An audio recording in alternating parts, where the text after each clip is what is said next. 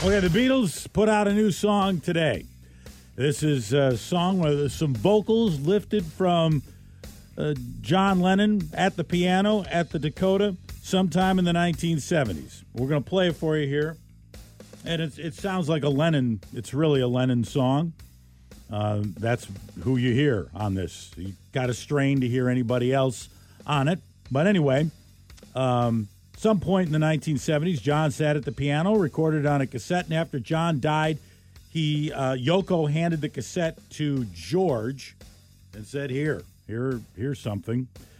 And years ago, George added some guitar parts to it, but the Beatles couldn't do anything. Paul couldn't do anything with it 30 years ago when they were putting out those other songs, Free as a Bird and that, because the audio was too muddy.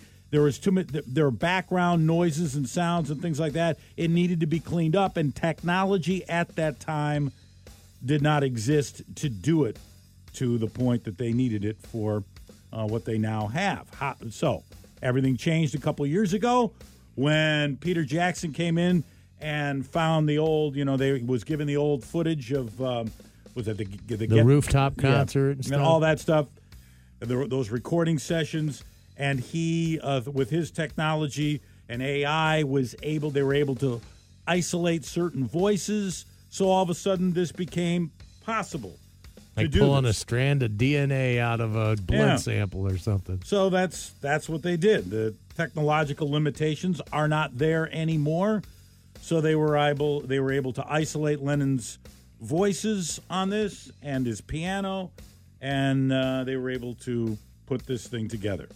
So Ringo added some drums. Paul McCartney started adding some bass parts. Now, before we play this, we should brace you for this is not I saw her standing there or Lady Madonna. Twist and shout. This is not up tempo at all. It's a slow song, and the lyrics I assume are John's because he was at the piano doing it. And it almost sounds like, if you listen to the lyrics, it almost sounds like it's a song about that period of time when he went out on his own, left Yoko, and, kind of ran wild. Lost Weekend. Yeah, the Lost Weekend kind of thing. So that's it. So there will be a documentary, of course, about all of this. It's called Now and Then. Now and Then. And here it is. 1, 2.